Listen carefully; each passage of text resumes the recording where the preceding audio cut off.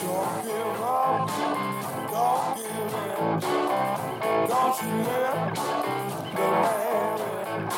Stand up, keep fighting. Say it with me, yeah. Say it loud. We will not be idle any longer. Circle. I'm John Kane, and this is Resistance Radio. I want to thank you for joining me for the program. Look, we air the program in Washington, D.C., and sometimes in New York City. We're not in New York City this week. But, you know, the show streams live on Facebook. We put it up as a podcast. The radio stations, WBAI in New York and WPFW in Washington, D.C., not only do they air the program, but they stream the program as well. So there's a lot of ways to hear this thing, regardless of whether you're in New York City or Washington, D.C. You can hear this show pretty much anywhere. I mean, we're available all the time because with it being a podcast, you can play it on demand. And of course, when we stream it on Facebook, it stays up and you can watch and listen to the show anytime you want there. So again, but I do have to say that I appreciate having the airtime on WBAI in New York City and in Washington, D.C. on WPFW. So, you know, and I've got to ask that people support these radio stations for giving me the airtime and essentially, forcing me to come in here every week and do a show. So, again, support those radio stations for giving airtime to a show that is a little bit different than everything else. And I want to talk a little bit about that. Look, I know that some of the things that I talk about and the positions that I take are not the prevailing opinions that you are going to hear even in native media, let alone on the mainstream media. You're just not going to hear it. There is almost a prevailing agenda to almost embrace assimilation. I mean, I talked about it last week when I mentioned that we're coming up on the 100th anniversary of the Indian Citizenship Act. You hear a lot of Native people just have settled into this notion that, yeah, they're American citizens. They don't stand up to it. They don't reject this declaration because, again, when that act got passed 100 years ago, it wasn't put together as some path to citizenship that we could follow if we wanted to. It was essentially created as a declaration and an imposition. And in fact, this is 1924, mind you.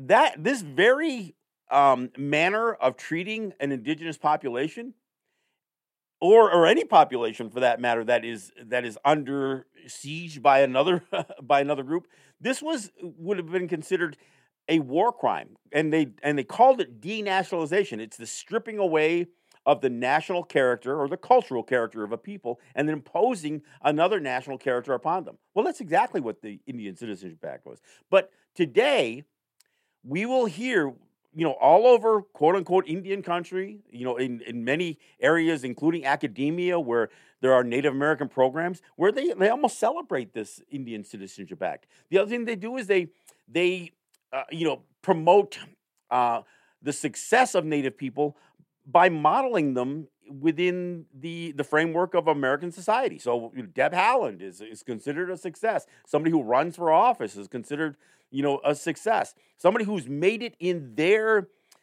and I'm not talking about things like entertainment because you bring your Native identity to that entertainment. I'm talking about people who really have to follow the American agenda to be in those business, especially politics.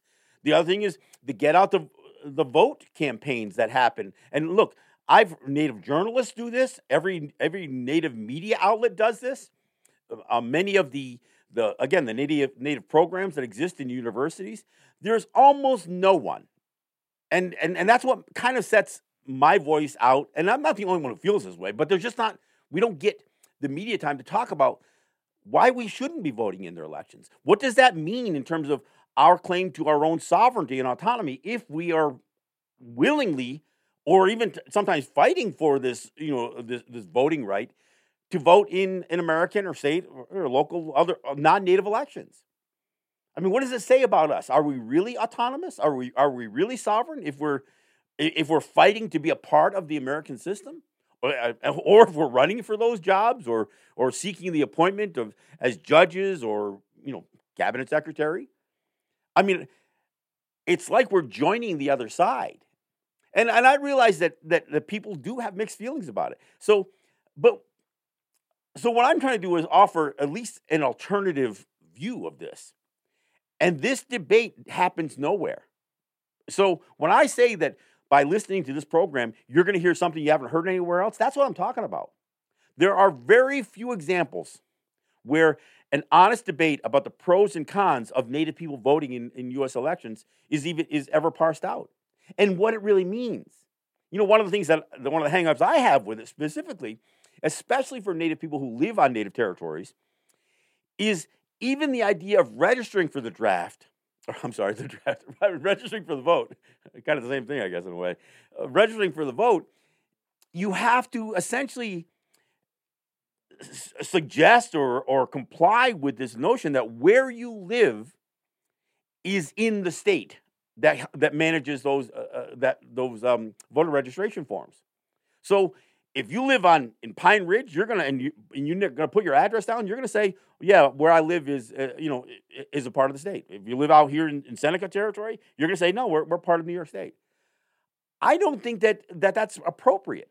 And the thing is, even in looking at someplace like North Dakota, where they started forbidding Native people who were trying to register from using appeal boxes. No, we want to know exactly where you live. We want your residence. We want your physical address. Well, why is that? Why does North Dakota or any other state require us to fill out a form that says where we live is a part of the state that that surrounds us? Because for many of us, look, I live in Seneca territory. I don't suggest that I live in New York State. I live on the sovereign lands of the Seneca Nation, and the state may surround these lands. But that's not the same thing as saying that I'm a New York State resident or I'm an American citizen. So, again, I know that what I'm offering in these conversations may seem a little farther out there, like I'm part of the fringe or something like that. I don't think it's as far out there as what other people would suggest.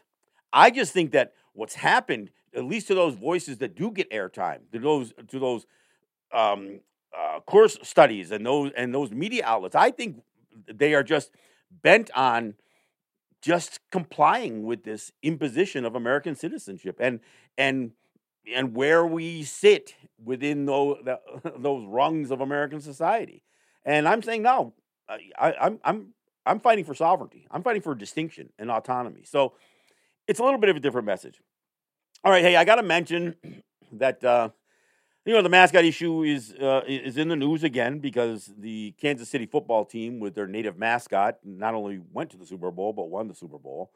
Of course, I don't even know how to address the idea that the celebration for that win turns into a mass shooting in a parade. I mean, that's another show. I'm not even going to address the mass shooting thing, but God bless America. So there you have it. I mean, but there are people who have opposed this mascot issue. And look, we have been successful as a group and with help even from Black Lives Matter in getting rid of the Washington football mascot. We have been successful at getting the Cleveland baseball team to eliminate its mascot. But there's still some out there. There's still the Atlanta Braves. There's still the Kansas City Chiefs. And there's still the Chicago Blackhawks. So there's still one team in each of the major sports leagues that we still have issue with.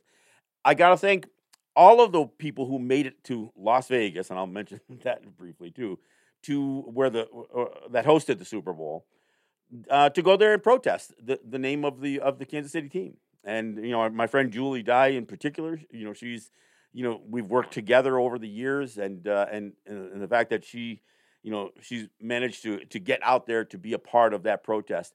One of the things that happened there, by the way, I don't know if any of you recall, but a month or so back, a father and son made news because they kind of got called out because the father didn't play dress up, but he had his son play dress up with a headdress and face paint, and half of his face was red face and half of his face was black face. And the crazy part about it is they seemed like they were suggesting that it was unfair to call him out for blackface because, for one thing, only half of his face was black, and it wasn't about mocking black people. No, it wasn't. Blackface or red face, whatever the paint was, you were mocking Native people. And they made it sound like somehow the media had jumped all over this little boy and was picking on him. And no, it's the father's fault. But here's the irony. So Julie had contacted those of us who work with her and said, look, I ran into that little boy with the face paint. And she showed a picture. It doesn't have blackface on it anymore. I think it was white, red, and yellow. So the colors essentially associated with the Kansas City football team's uniforms and that kind of stuff. So it's as if by taking the black half of his blackface off and keeping the other face paint on, which was still part of the headdress and the playing Indian thing, that somehow it was less racist. And it's like, so was this about making white people feel more comfortable because they weren't going to offend black people, but you're still okay with mocking Native people? I mean, it's absurd on a bunch of different levels. But hey, the other thing I need to mention is last month there was a court case that was filed, I think in the end of last year, by this group that I've talked about or referenced or before that runs around claiming to be Native and being a Native voice, a legitimate Native voice on the mascot issue. They always team up with white people and these teams with mascots, and they basically oppose the overwhelming majority of Native people who really look. They really oppose this thing, and I'm not saying all Native people do, but a majority of Native people do, and especially some of the more egregious names like savages and the use of warriors and redskin. But they were suing NCAI, the National Congress of the American Indian, claiming that they had conspired with the Washington football team to have that name removed, and they tried to sue them in the North Dakota District, U.S. District Court, and just this last month, the case got thrown out. It was dismissed with prejudice, and what that means with prejudice is that not only are we telling you to get the hell out of here, we're saying don't ever come back. So they can't refile this thing, and it's just another example of this group, and they call themselves the Native American Guardians. We call them Nagats or Naga, and they lose every place they go. They tried to challenge the statewide ban in Colorado and lost. Every place they go, they lose. And when a community does push back and they elicit some sort of help from Naga and they claim, oh look, we have Native people who think it's okay. They get undue credit for what these towns are. Look, these are white people who are going to do what white people do. Yeah, the fact that they use this organization as some sort of means to suggest that not all Native people are opposed to mascots. Yeah, they're using them, but this isn't an agenda that this group that are mostly frauds. Some of them are part Native or have Native ancestry, but most of them are frauds, and they all starkly oppose even the nations they claim to represent, because almost every nation and every Native organization has condemned the practice. But so they got thrown out of court. They lost again, as this group always does. And I hadn't seen the news when it got thrown out last month, so I'm mentioning now on the tail end of some of what transpires with the Kansas City football team. And again, I'm sympathetic to all those people who were injured by the mass shooting at the victory parade that they were having. I think just yesterday. It's absurd and insane that the United States has the level of gun violence that it does. But this is part of the culture that goes back to arming people for chasing down escaped slaves and for having hostile engagement with Native people. That's where the whole Second Amendment thing comes from. For those of you who don't know, it had nothing to do with really arming its citizenry to prevent an invasion or tyranny. It says that kind of in the Second Amendment, but it really was about it was really about pursuing runaway slaves and having the weaponry to control a massive amount, a few people to control a bunch of enslaved people, and to have a military advantage over the people they were stealing land from. So, um, look, most of what I wanted to talk about today, we've heard a lot over the years about this notion of activist judges and those judges who are legislating from the bench, as if this is some sort of new phenomenon. And I just got to say, I mean, look, this is some of the material that's covered in Peter DeRico's book, Anti-Indian Law, the Legal Entrapment of Native Peoples. And, and some of this came from me writing a paper this past week on defending native-to-native trade, which almost made me have to dig up some of these legal doctrines that are always used against us. And the important thing that I think is worth mentioning is all of the legal doctrines that have been used against us. And I'm talking about the doctrine of Christian discovery, this notion that we are wards of the state, or the plenary powers of Congress to regulate every aspect of native life. All of those legal doctrines, plenary power doctrine, doctrine of Christian discovery, and the federal trust responsibility, the federal trust doctrine, none of those are based on rule of law, and none of them have any legitimate foundation from the Constitution of the United States. So a country that prides itself on this notion of rule of law and democracy and being a constitutional republic and all that other stuff, no, not so much when it comes to Native people. With Native people, it is clear tyranny. It is clear authoritarian rule. And the thing is that it's the Supreme Court that establishes these legal doctrines. It's not legislated. It's not Congress that's established these things.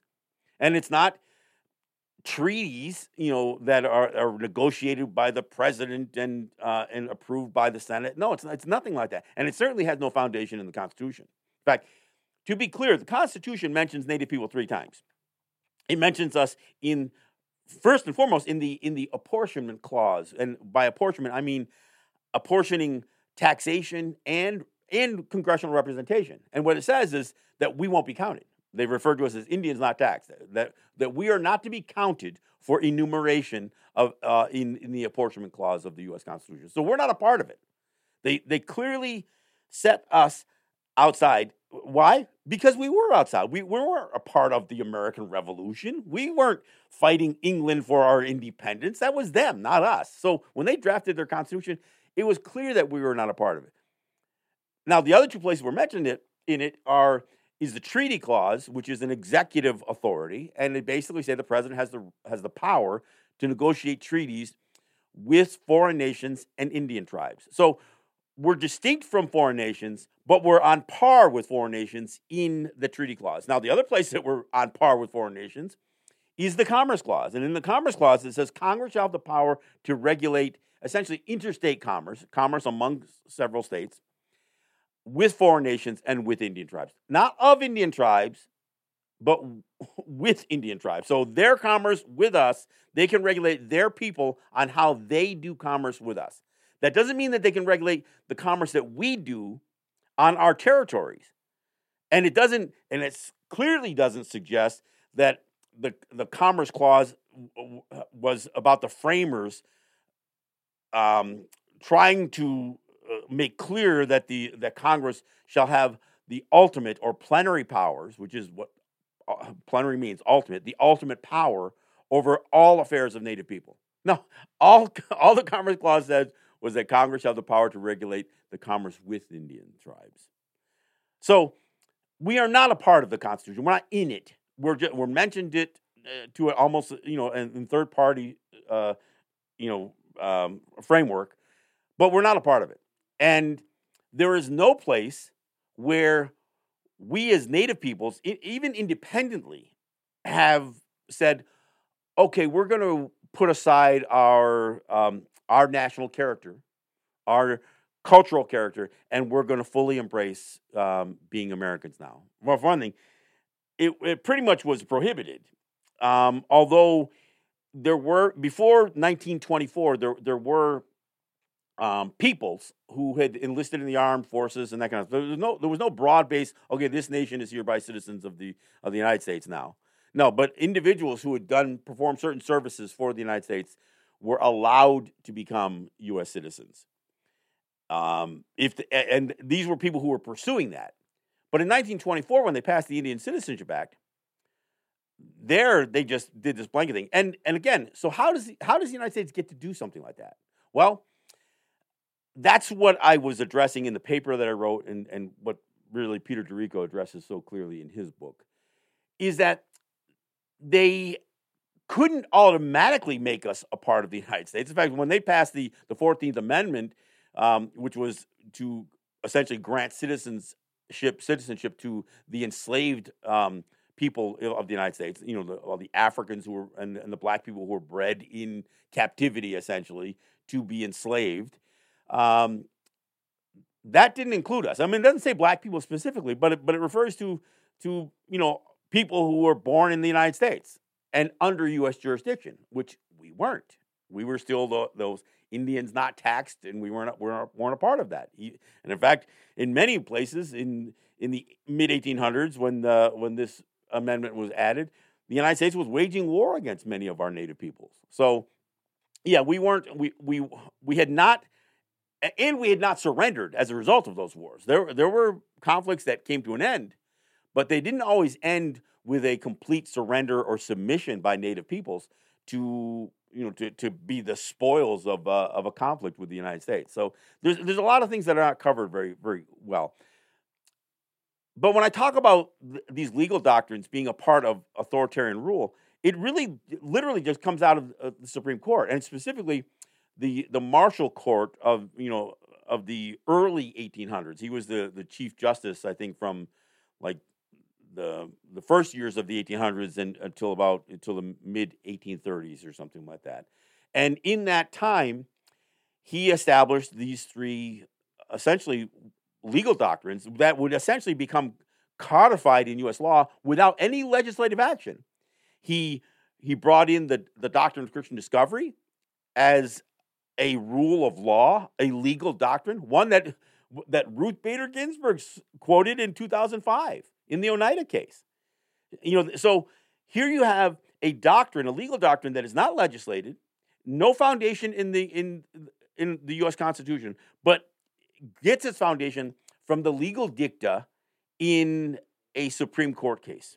And Chief Justice John Marshall was responsible for three really important ones. The doctrine of Christian discovery is a significant one. And the fact that Ruth Bader Ginsburg, a Jewish woman, who is considered a liberal darling of the court, would actually cite this in footnote number 1 in her case against the Oneidas, who, by all rights, would clearly be outside of the doctrine of Christian discovery. And I say this because the Six Nations had a treaty before Johnson's ruling, putting this into law, where the President of the United States, George Washington, had agreed in a treaty that his people drafted for him to where they were acknowledging, they were acknowledging that our land was ours and the United States would never claim the same. So this idea of the doctrine of Christian discovery, which essentially says once we were discovered by white people, Christian white people, that we no longer,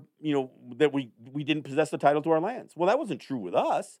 In fact, it wasn't true with anybody. But that legal claim that John Marshall puts forward in 1823 would not have survived any legitimate legal challenge, especially from the Haudenosaunee, from the Six Nations, or the Oneida Nation, for that matter. So they just create these things.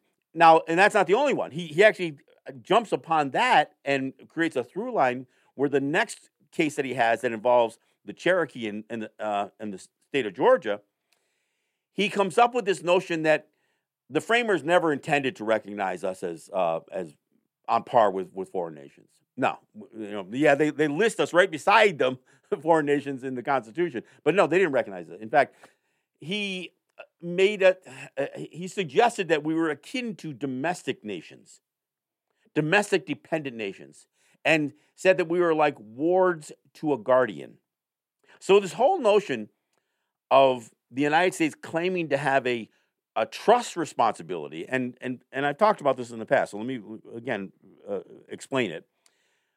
What Marshall suggested was that the United States could pretend to be a trustee over an incompetent, unsophisticated, untrustworthy people that were not U.S. citizens either. So this is the crazy part, is they would go on to suggest that the United States could treat us as wards of the state, as wards of the nation. And, go back to, I think, 2014, Paul Gosar down from Arizona, a congressman from Arizona, he literally said this thing in a public statement. And he was opposed to, a case that the Higuria Apache were bringing against the United States or against Arizona, and said, well, American Indians are wards of the federal government. And he just makes a statement. Now, a lot of Native people got pissed off when they heard that.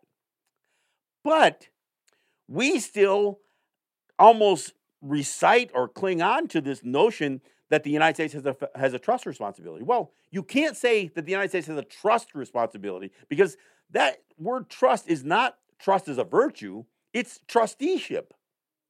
That's what, when that is being used, that's what they're saying. And even that's what we're saying. We're saying the United States has a trust responsibility. That essentially is our own admission or submission to this notion that we are wards to our trustee, the federal government. Now, that was just invented by again, Justice John Marshall. There was no law that was passed that somehow could legitimately suggest that a people who were not citizens of the United States could somehow become wards of the United States. No, there was no law passed. There were no treaties signed where we didn't pursue some surrender treaty, say, can we be your wards? But that's what happened. That's what the United States did. That's how you have something like what we now can seem appalled by in terms of understanding what the Osage went through in the 1920s, when they were the richest people possibly on the planet, at least as a group of people. The United States says, yeah, but they're not competent to handle their own money. So we're going to make white people be their guardians. And we're going to make these people register every month or every payment as incompetents. And that's what you saw. Lily Gladstone playing the part of Molly Burkhart. Yeah, she'd go in and says, yeah, I'm incompetent. I mean, just the degrading notion of standing before a white person and say, yes, I'm incompetent, so can you please give me some of my money to use? That's literally what transpires there. But that's born out of this notion that we are being deemed too incompetent to manage our own funds, our own money, our own business. And in fact, it doesn't stop in the 1920s. I've said this before, and I'll say it again. The passage of the Indian Gaming Regulatory Act, IGRA, was done with the same mindset, that Native people could not be trusted, that we were incompetent to run anything as sophisticated as a casino or a gaming operation. And of course, we were gonna fall prey to the mob and everybody else, and so we had to be treated as wards of the state, and not just wards of the nation state of the United States. IGRA basically said we all had to enter into a compact and share regulatory authority and really yield regulatory authority to the states that surrounded us.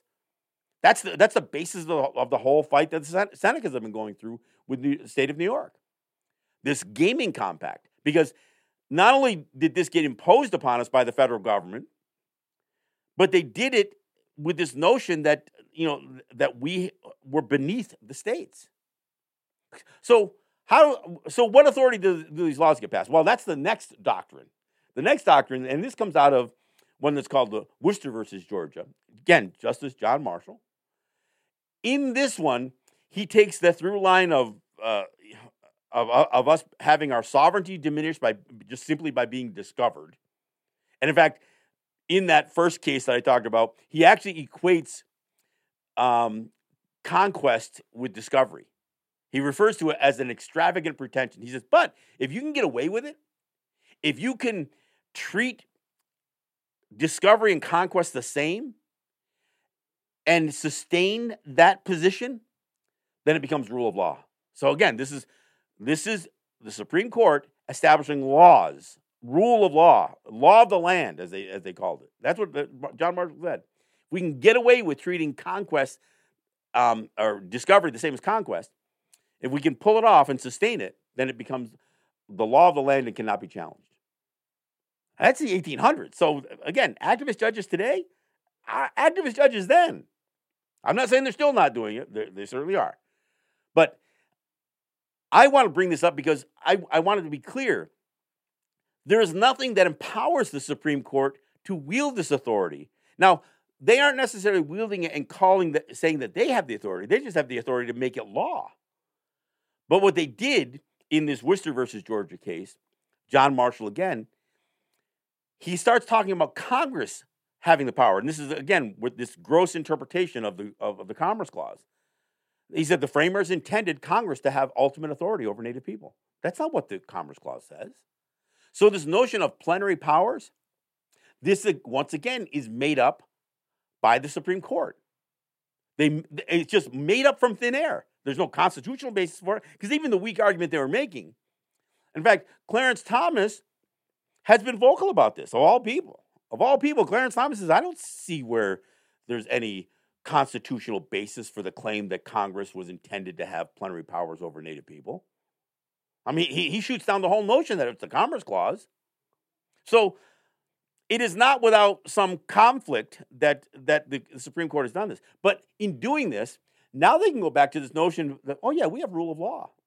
Once we gave Congress the power, the ultimate authority to do anything they want, to regulate the metes and bounds of tribal sovereignty, once we wrote that in an opinion and put it in and used it as a part of a ruling, it again becomes law of the land and cannot be challenged.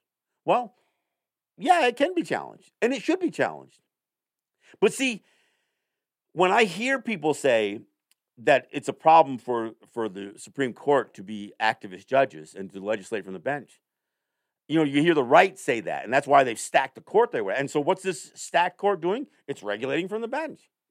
In fact, there's a case now, it has nothing to do with Native people, that you probably heard something about. It's this case where Colorado didn't want to have Donald Trump on the ballot. And they were using, again, the 14th Amendment.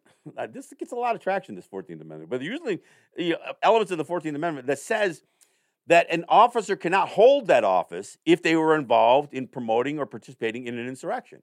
So Colorado said, that's what Trump did. We're not going to allow him on the ballot. So it gets challenged and appealed up to the Supreme Court. Now the Supreme Court, and even the liberal justices, Kagan, Sotomayor, all of these, I mean, I don't know what Jackson is saying, but even the liberal justices are troubled by what Colorado did. And in fact, one of the arguments from, I think, Kagan, one of the liberal justices was, is it proper for one state to be determined, who can and can't be president? Well, one state isn't doing it. Your Constitution, the 14th Amendment of the Constitution, it's clearly written. But these judges, again, activist judges, are saying, we're going to concern ourselves more with what it would mean to enforce this law rather than enforce this law. I mean, it's clear that what the law says, but they're not even interpreting the law. They hadn't even really delved into whether Trump had legally committed insurrection or participated in insurrection. They never even got to that. They're more concerned about what the implications would be. Well, look, that's the problem with the United States election system in the first place. States have all the ability to manipulate elections independently from each other. So how they do the ballots, how they do their elections, how they manage primaries, that's all up to them. Now they're being pressured by the major parties, but elections are handled. That's why I talked about earlier about this idea of registering to vote. That's all done by the states. When you register, how much prior to the election that you have to register. Whether you have to register as a given party, you don't just register as a voter. You've got to tell you got to tell them which party you are registering with. I mean, it is really kind of bizarre, and it changes from state to state. And then you have states that have all different types of caucuses or primaries or none at all, or none that are meaningful anyway.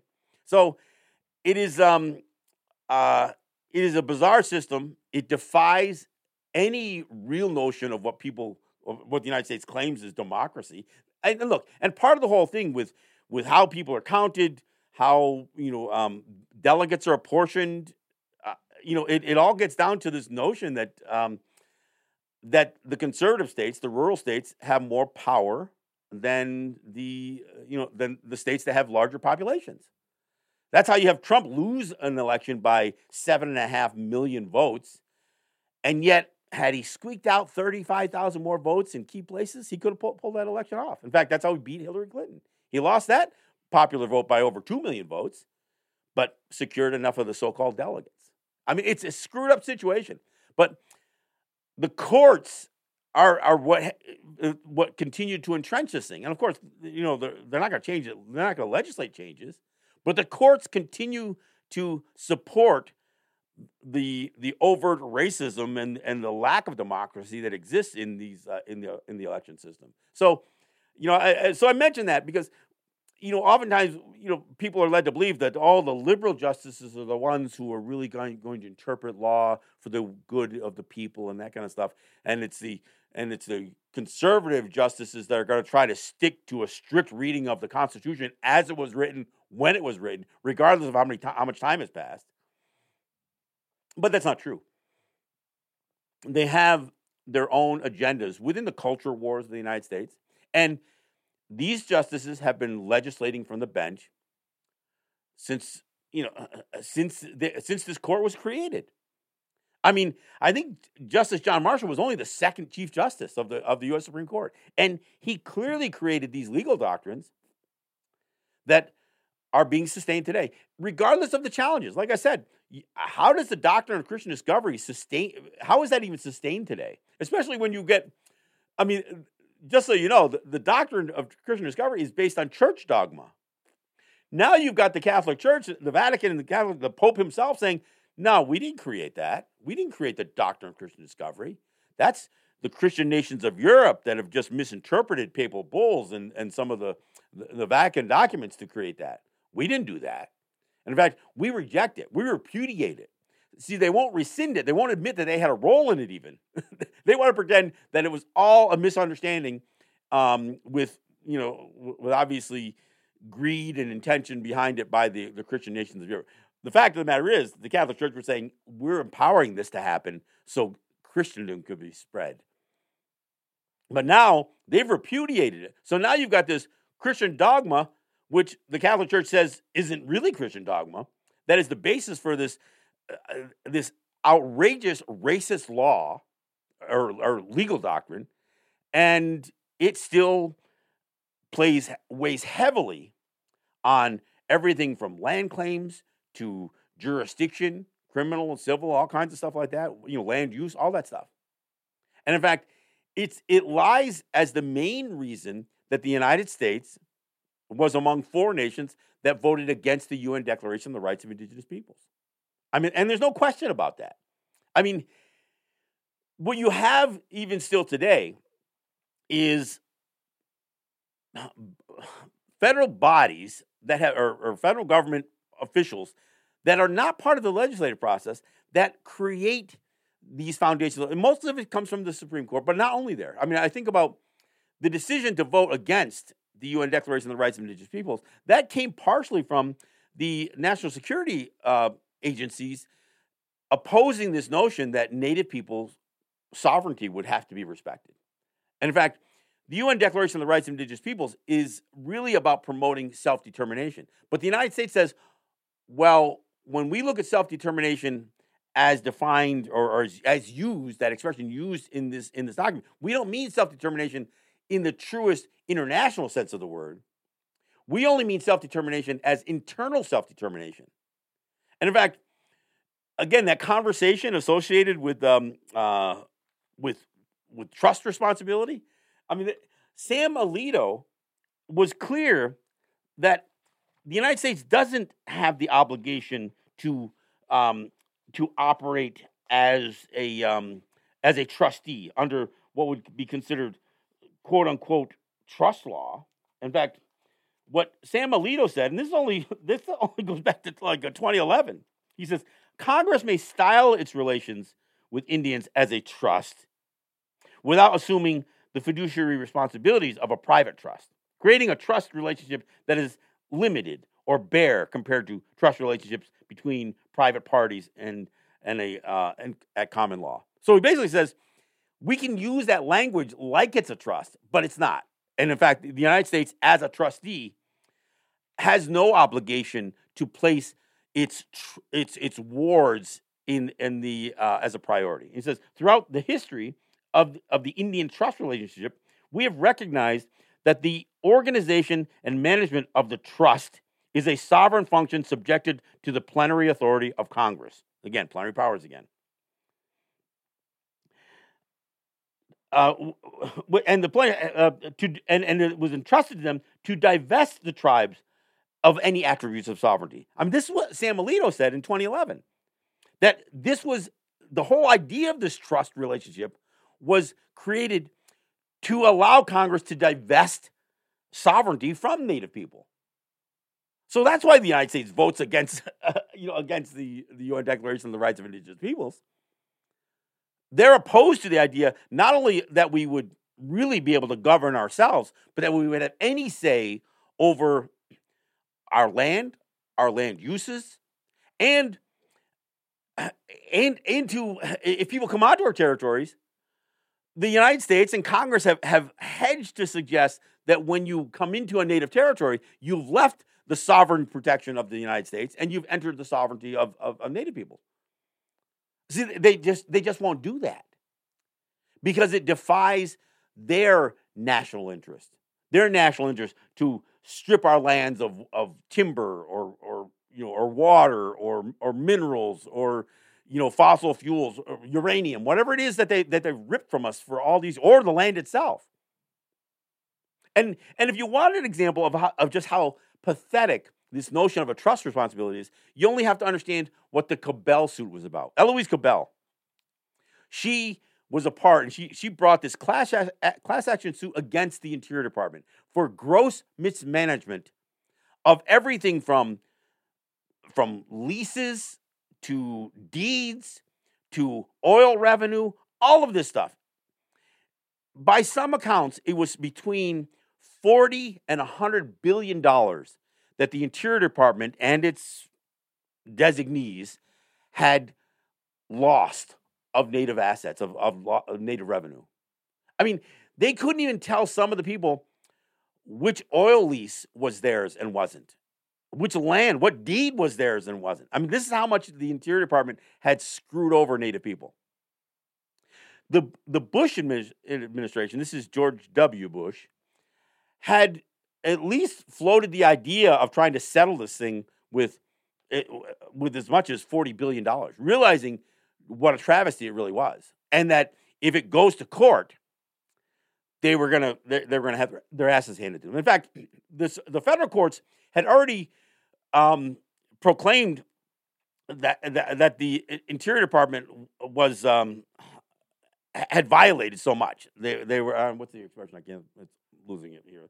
But that they were in contempt of court. They were cited as being in contempt of court several times. The Interior Department. I mean, the entire Interior Department, not just the Bureau of Indian Affairs, but the entire Interior Department was being regarded and designated and charged with being in contempt of court. So it was clear this was not going well. So what's the Obama administration does? What do? They settled the agreement with $4 billion. Pennies on the dollar. Even if you were only going to use that $40 billion figure that Bush was floating around, or that by some estimates was the low end of what was lost, it was still 10 cents on the dollar. I mean, it's an outrageous thing to think that this much could be lost. And of that $4 billion, much of it was being used to pay white people to get off land that they'd illegally occupied. So much of that $40 billion, or $4 billion, I'm sorry, never went back to Native people anyway. It went to white people. It went to the administration of the settlement. I think Native people got like an $1,100 check sent to them. That was it. And it's still really, really muddled. To this day, there are head rights of the Osage that are not possessed by Osage. They're possessed by other Native peoples. They're possessed by organizations. I think a couple of universities are pulling funds from those oil head rights. That's how mismanaged all of this stuff is.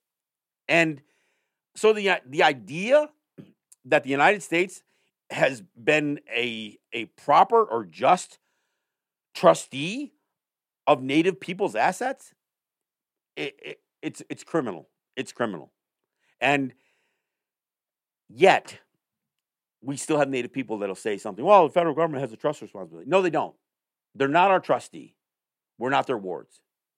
So, all of this comes from these legal doctrines that the Supreme Court created. And of course, they may have been created loosely, I guess, by Justice John Marshall in the early 1800s. But they would be affirmed over and over and over again. Look, when the Brackeens were trying to challenge the Indian Child Welfare Act, they wanted to charge, again, under I think the 14th Amendment, the Equal Protection Clause. They said ICWA violates the Equal Protection Clause. And it was a little unclear. On one hand, they're saying white people are being discriminated against because they're being disallowed to own Native children. They can't take Native children away. They can't adopt them.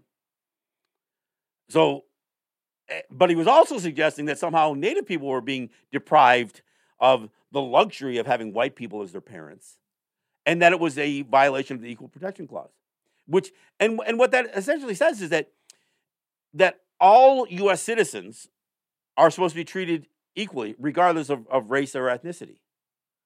The problem is, we aren't just a race of Americans.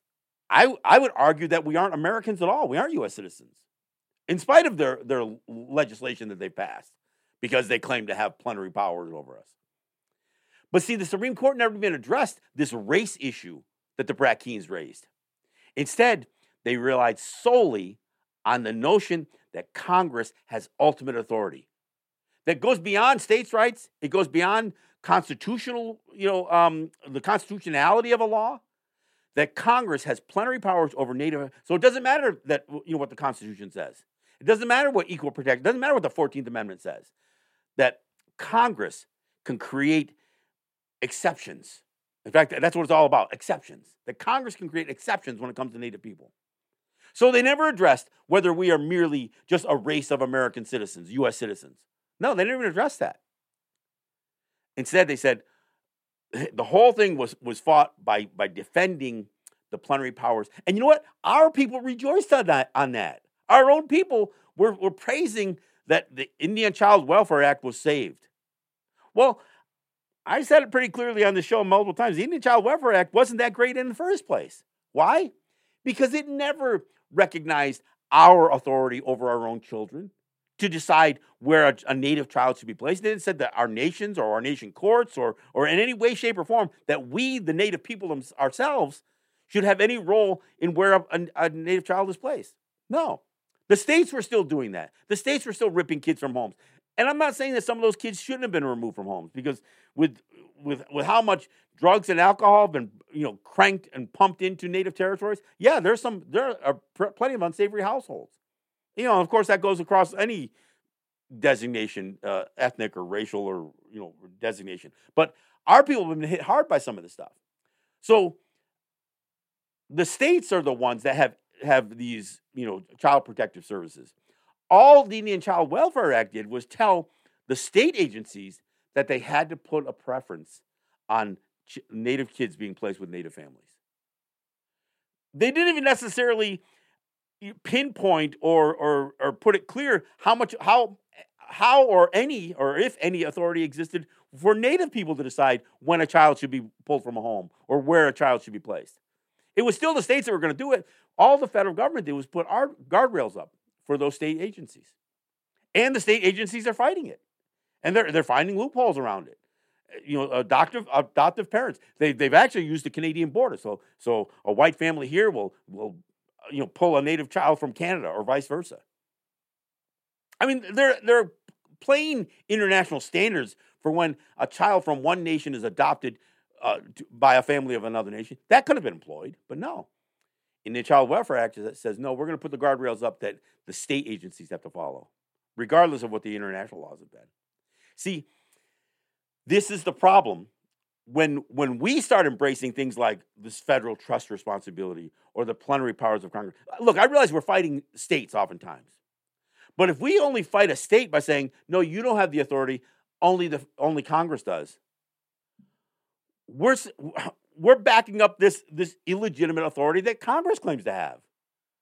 The same authority that they used when they made the Osage have to have guardians and over their money.